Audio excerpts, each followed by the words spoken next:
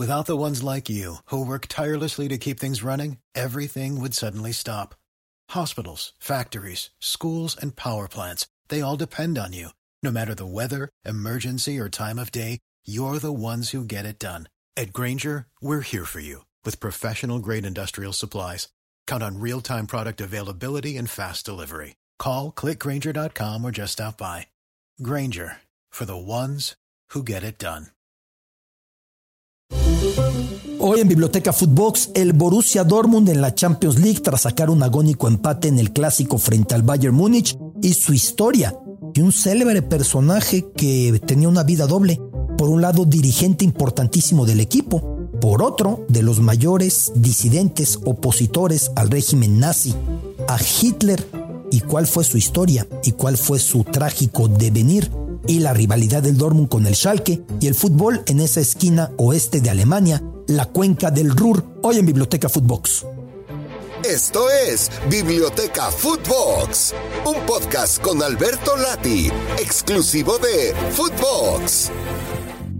Biblioteca Footbox, qué gusto saludarle en esta biblioteca con semana de UEFA Champions League, con semana en la que venimos de un partido clásico del fútbol alemán, el Klassiker, entre Borussia Dortmund y Bayern Múnich, que concluyó con un empate enloquecido, frenético, a cargo del cuadro Borusser, para delirio de la afición, de por sí, créamelo, de los estadios con mayor capacidad de decibeles, de euforia, de entrega. Es esa por muchos apodada la casa de la ópera del fútbol alemán, la casa del Borussia Dortmund. Saca el empate frente al Bayern Múnich, se mantiene en las posiciones altas de la tabla, vive con integridad, vive sin aparente daño, aunque claro que lo hay, la ausencia, la salida de su gran referencia de ataque, Erling Braut Haaland. Sin embargo, el Dortmund es un equipo que sale siempre fortalecido de todo, sabe reinventarse, sabe convertir las carencias en fortalezas, sabe convertir los problemas en abundancia. ¿Cuántos futbolistas relevantes ha perdido el Borussia Dortmund en los últimos años? Mencionar a Mario Götze, mencionar a Hummels, el defensa, mencionar a Lewandowski, y así seguimos con un listado largo hasta llegar a Erling Haaland y el Dortmund, que ahí está. Un Dortmund cuyo viejo estadio tenía un nombre muy curioso, un nombre que sonaba, no sé si a paz, o a meditación, o a serenidad. Jugaba en el Weiße Wiese. ¿Qué significa Weiße Wiese en alemán? El campo blanco, la pradera blanca. Ahí era local el Borussia Dortmund, aunque después, ahí mismo, cuando no había partidos de fútbol, a fines de los años 30, a inicios de los años 40 del siglo XX, tiempos del régimen nazi, tiempos de la Segunda Guerra Mundial, ahí mismo en ese Weiße Wiese se daban actividades muy distintas, porque en ese punto Heinrich Xerkus, miembro medular de la resistencia antinazi en la región de la cuenca del Ruhr, en el oeste de Alemania, fronterizo con Países Bajos y Bélgica, por entonces director general del estadio del Borussia Dortmund, único hombre que tenía las llaves de ese estadio. Heinrich Xerkus, en ese campo blanco, distribuía, cuando no había fútbol, entre vestidor y vestidor, de manera clandestina, arriesgándose a lo peor, distribuía propaganda adversa al régimen hitleriano. El colmo del club Borusser fue que en 1937, cuando ya se acercaba el conflicto, cuando todo era prepararse para esa nueva guerra, entonces el campo del club Borusser, el Weiße Wiese, esa pradera blanca, fue expropiada por el régimen nazi y ahí se colocó una fábrica de armamento. Ante la molestia, ante la incredulidad, ante la indignación de Heinrich Xerkus, partisano antinazi, veía cómo esa cancha por la que él había dado todo, de la que él era el director general, se convertía en fábrica de armamento para los nazis. Sin mayor alternativa, el Borussia Dortmund tuvo que mudarse de cancha 4 kilómetros al sur, en esta misma ciudad industrial del occidente de Alemania. y fue a parar a otro estadio de nombre muy singular, el Rote Erde o Tierra Roja. Así que pasó de jugar en la Pradera Blanca a la Tierra Roja, de Weiße Wiese a Rote Erde. Y ahí siguió el activismo clandestino de Heinrich Circus, cada vez más acorralado por la Gestapo, que sabía que existía una persona en ese oeste de Alemania, en esa zona de la cuenca del Ruhr, que estaba distribuyendo datos, propaganda, publicidad adversa a ese régimen nazi, a ese régimen de Hitler. Un hombre, Heinrich Circus, que tenía una especie de vida doble, porque por un lado fungía como muy respetado dirigente deportivo del Borussia Dortmund y por otro como férreo combatiente antifascista.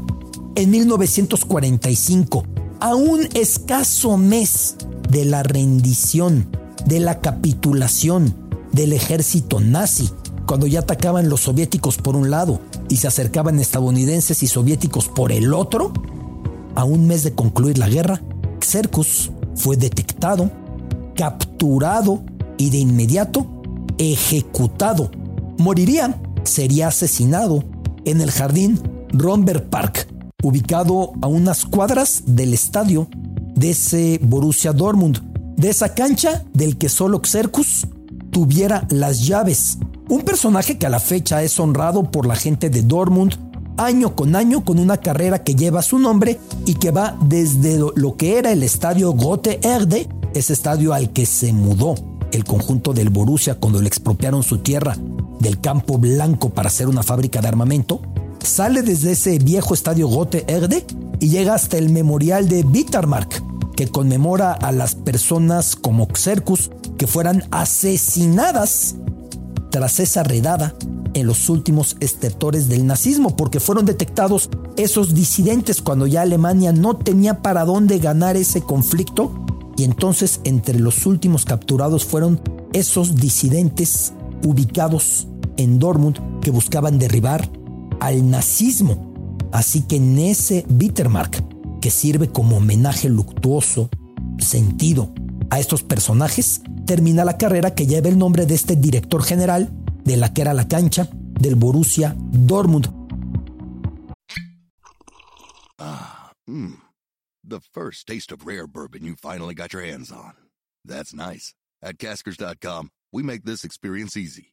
Caskers is a one-stop spirit curator with an impressive selection of exclusive, sought-after, rare, and household names in the realm of premium spirits and champagne.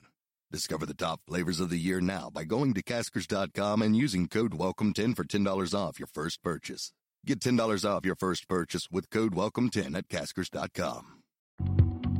Antecedentes muy poderosos para poder comprender por qué el conjunto Borussia, por qué el cuadro del Borussia Dortmund es el club de Alemania más sensible a cualquier brote de racismo, intolerancia, odio, discriminación, encono, estigmatización. Y vea usted que ya lo hemos dedicado en otros podcasts de Biblioteca Footbox. El Bayern Múnich, el Eintracht Frankfurt en su momento fueron catalogados como Judenklub o equipos judíos al poseer personas de esta religión en la parte más alta de su cúpula directiva. Sin embargo, el Borussia Dortmund mantuvo permanentemente ese afán de oponerse al racismo. Hace unos años, cuando percibió que la extrema derecha iba infiltrando algunos sectores de su afición con proclamas neonazis, con proclamas racistas, con chauvinismo, apareció el Dortmund para hacer un video ridiculizando el matrimonio de fútbol y nazismo. La frase clave era: fútbol y nazis no pueden ir juntos. Salían unos soldados, salían unos perros y al final hacían el ridículo jugando fútbol con el mensaje de no tienen lugar en nuestras canchas. Resulta curioso que opuesto a ese activismo del Borussia Dortmund y a ese recuerdo y ese honrar el legado de Heinrich Circus por la igualdad, por el respeto, por la tolerancia, opuesto a eso, la era gloriosa de los vecinos y acérrimos rivales del Borussia Dortmund, el Schalke 04 de la ciudad de Gelsenkirchen, pegadita a la ciudad de Dortmund, El Schalke coincidió en su momento de cúspide con el régimen nazi cuando fue instaurada la denominada Gauliga, un régimen que iría incluyendo año con año, integrando cada vez a más de los territorios conquistados por el ejército nazi, con equipos que tenían que ser estrictamente germanos o arios bajo la ideología racial horrible de aquella época, aunque hubo futbolistas del propio Schalke que tenían sangre polaca o sangre húngara o sangre neerlandesa, que les maquillaron todo para decir es completamente ario, para orgullo del Führer y toda esta serie de patrañas que solamente llevaron al mundo al peor de sus abismos en términos de sangre, de genocidio, de holocausto. Así que el Schalke entre 1934 y 1942 sería campeón de liga 6 veces y en 2 ocasiones más subcampeón. Por eso el nazismo lo tomó como equipo bandera y por eso el Schalke permitió que lo tomaran, así como el Real Madrid en origen no era el equipo de ninguna manera de Franco, porque a Franco el fútbol le interesaba nada. Cuando vio que ganaba todo dijo, de aquí me agarro. Y así como en Portugal, el Benfica incluso era opuesto a la dictadura de Oliveira Salazar, y en cuanto vio que ganaban, Oliveira Salazar se agarró de ese mismo Benfica al que cambió el nombre porque lo de rojo le sonaba a izquierda e hizo que le llamaran encarnado, color carne. O lo mismo en Moscú, donde el conjunto del Spartak pues no era de los equipos manejados por la estructura de la Unión Soviética, el Dinamo sí, de los espías, de la KGB, de la inteligencia, al tiempo que los conjuntos del CSKA provenientes del ejército. El Spartak era el equipo del pueblo y lo agarraron en cuanto ganó partidos para también sostenerse de esas victorias, y el equipo pues vio que convenía y se dejó agarrar. Parecido al Schalke 04, se dejó tomar, y entonces hay incluso por ahí algunos festejos en los que podemos ver futbolistas con grandes suásticas en el uniforme del Schalke. Ojo, no fue integrada la suástica al uniforme del Schalke. Lo que pasó fue que estos futbolistas en específico alcanzaron tal nivel de graduación en el ejército nazi que recibieron la condecoración que podían vestir en su uniforme de fútbol, esas águilas sosteniendo una suástica. En 1941, el Schalke llegó a la gran final, como era costumbre en aquellos tiempos nazis, era el mejor equipo y se inspiró una película incluso filmando imágenes en ese cotejo. El gran partido, un acto de propaganda donde los goles buscaban convertirse en ideología, en adoctrinamiento político. Ese Schalke, que fue el más brillante de aquel tiempo de los nazis y se dejó sostener, tan opuesto a lo que Xerxes efectuaba bajo la mayor discreción y riesgo desde el corazón del Borussia Dortmund, desde su estadio, repartiendo propaganda adversa al régimen de Hitler. Un partido entre Dortmund y Schalke que volvemos a tener con el ascenso del Schalke.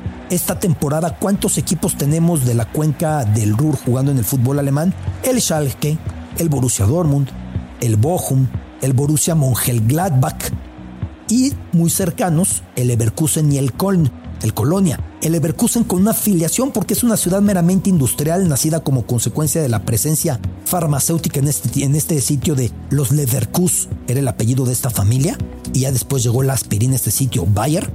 En ese sitio se da una afiliación mayor a la cuenca del Ruhr que en Colonia, que tiene otra circunstancia histórica en términos religiosos con su catedral, en términos académicos universitarios, sin embargo muy cercana. Podemos decir que en términos estrictos, esta temporada hay 4 o 5 equipos de la cuenca del Ruhr en la Bundesliga.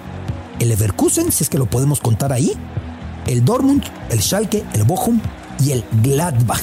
El Schalke que vuelve a estar ahí para desafiar a su acérrimo rival del Dortmund, un partido al que suele llamarse el Gebirgsderby. Esto es algo curioso. Normalmente la gente piensa que el Gebirgsderby significa algo como River, pensando en el Ruhr o en el Rin o alguna alusión, porque el Ruhr, hay que decirlo, es un afluente del río Rin. Sin embargo, no viene de eso el término. Hablamos, claro, de la zona más densamente poblada de Europa Occidental. Hablamos, claro, por el sitio con mayor cantidad de equipos por kilómetro cuadrado donde es posible que un estadio emerja cada 15 minutos yendo por la autopista en ese punto oeste de Alemania. Pero estábamos con lo de Revierderby. Textual significa derby de área o derby de distrito, lo que viene de una palabra germana muy larga, Bergbauer Revier, área minera, como se fue bautizando a cada uno de esos puntos, Bergbauer Revier.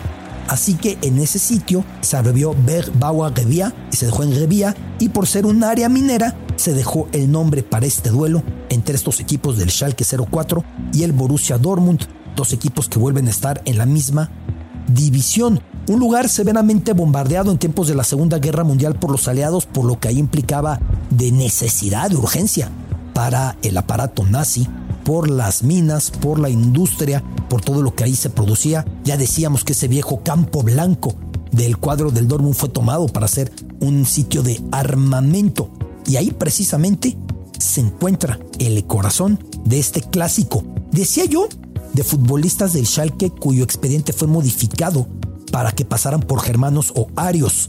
Ahí estaba el goleador Ernest Kutzora. Si usted escucha Kutzora, seguramente se dará cuenta que suena más a polaco que a germano. Sin embargo, le movieron ahí los datos, le maquillaron todo para decir es ario, es germano, y terminó siendo de los futbolistas más destacados de aquel Schalke en tan traumáticos tiempos. Es el fútbol de la cuenca del Ruhr, es el fútbol de ese sitio en el que si tomamos el coche iremos viendo constantemente nombres y nombres y nombres, una tras otra, de localidades, cada cual con su equipo. El Duisburgo, Aachen, Essen, Gelsenkirchen con el Schalke, Dortmund con el Borussia, Mönchengladbach con el otro Borussia, y tantos más.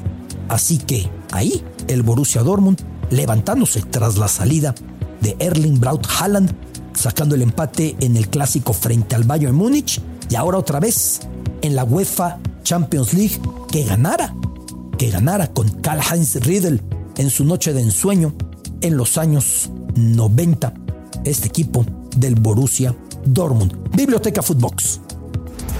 Esto es Biblioteca Footbox, un podcast con Alberto Lati, exclusivo de Footbox.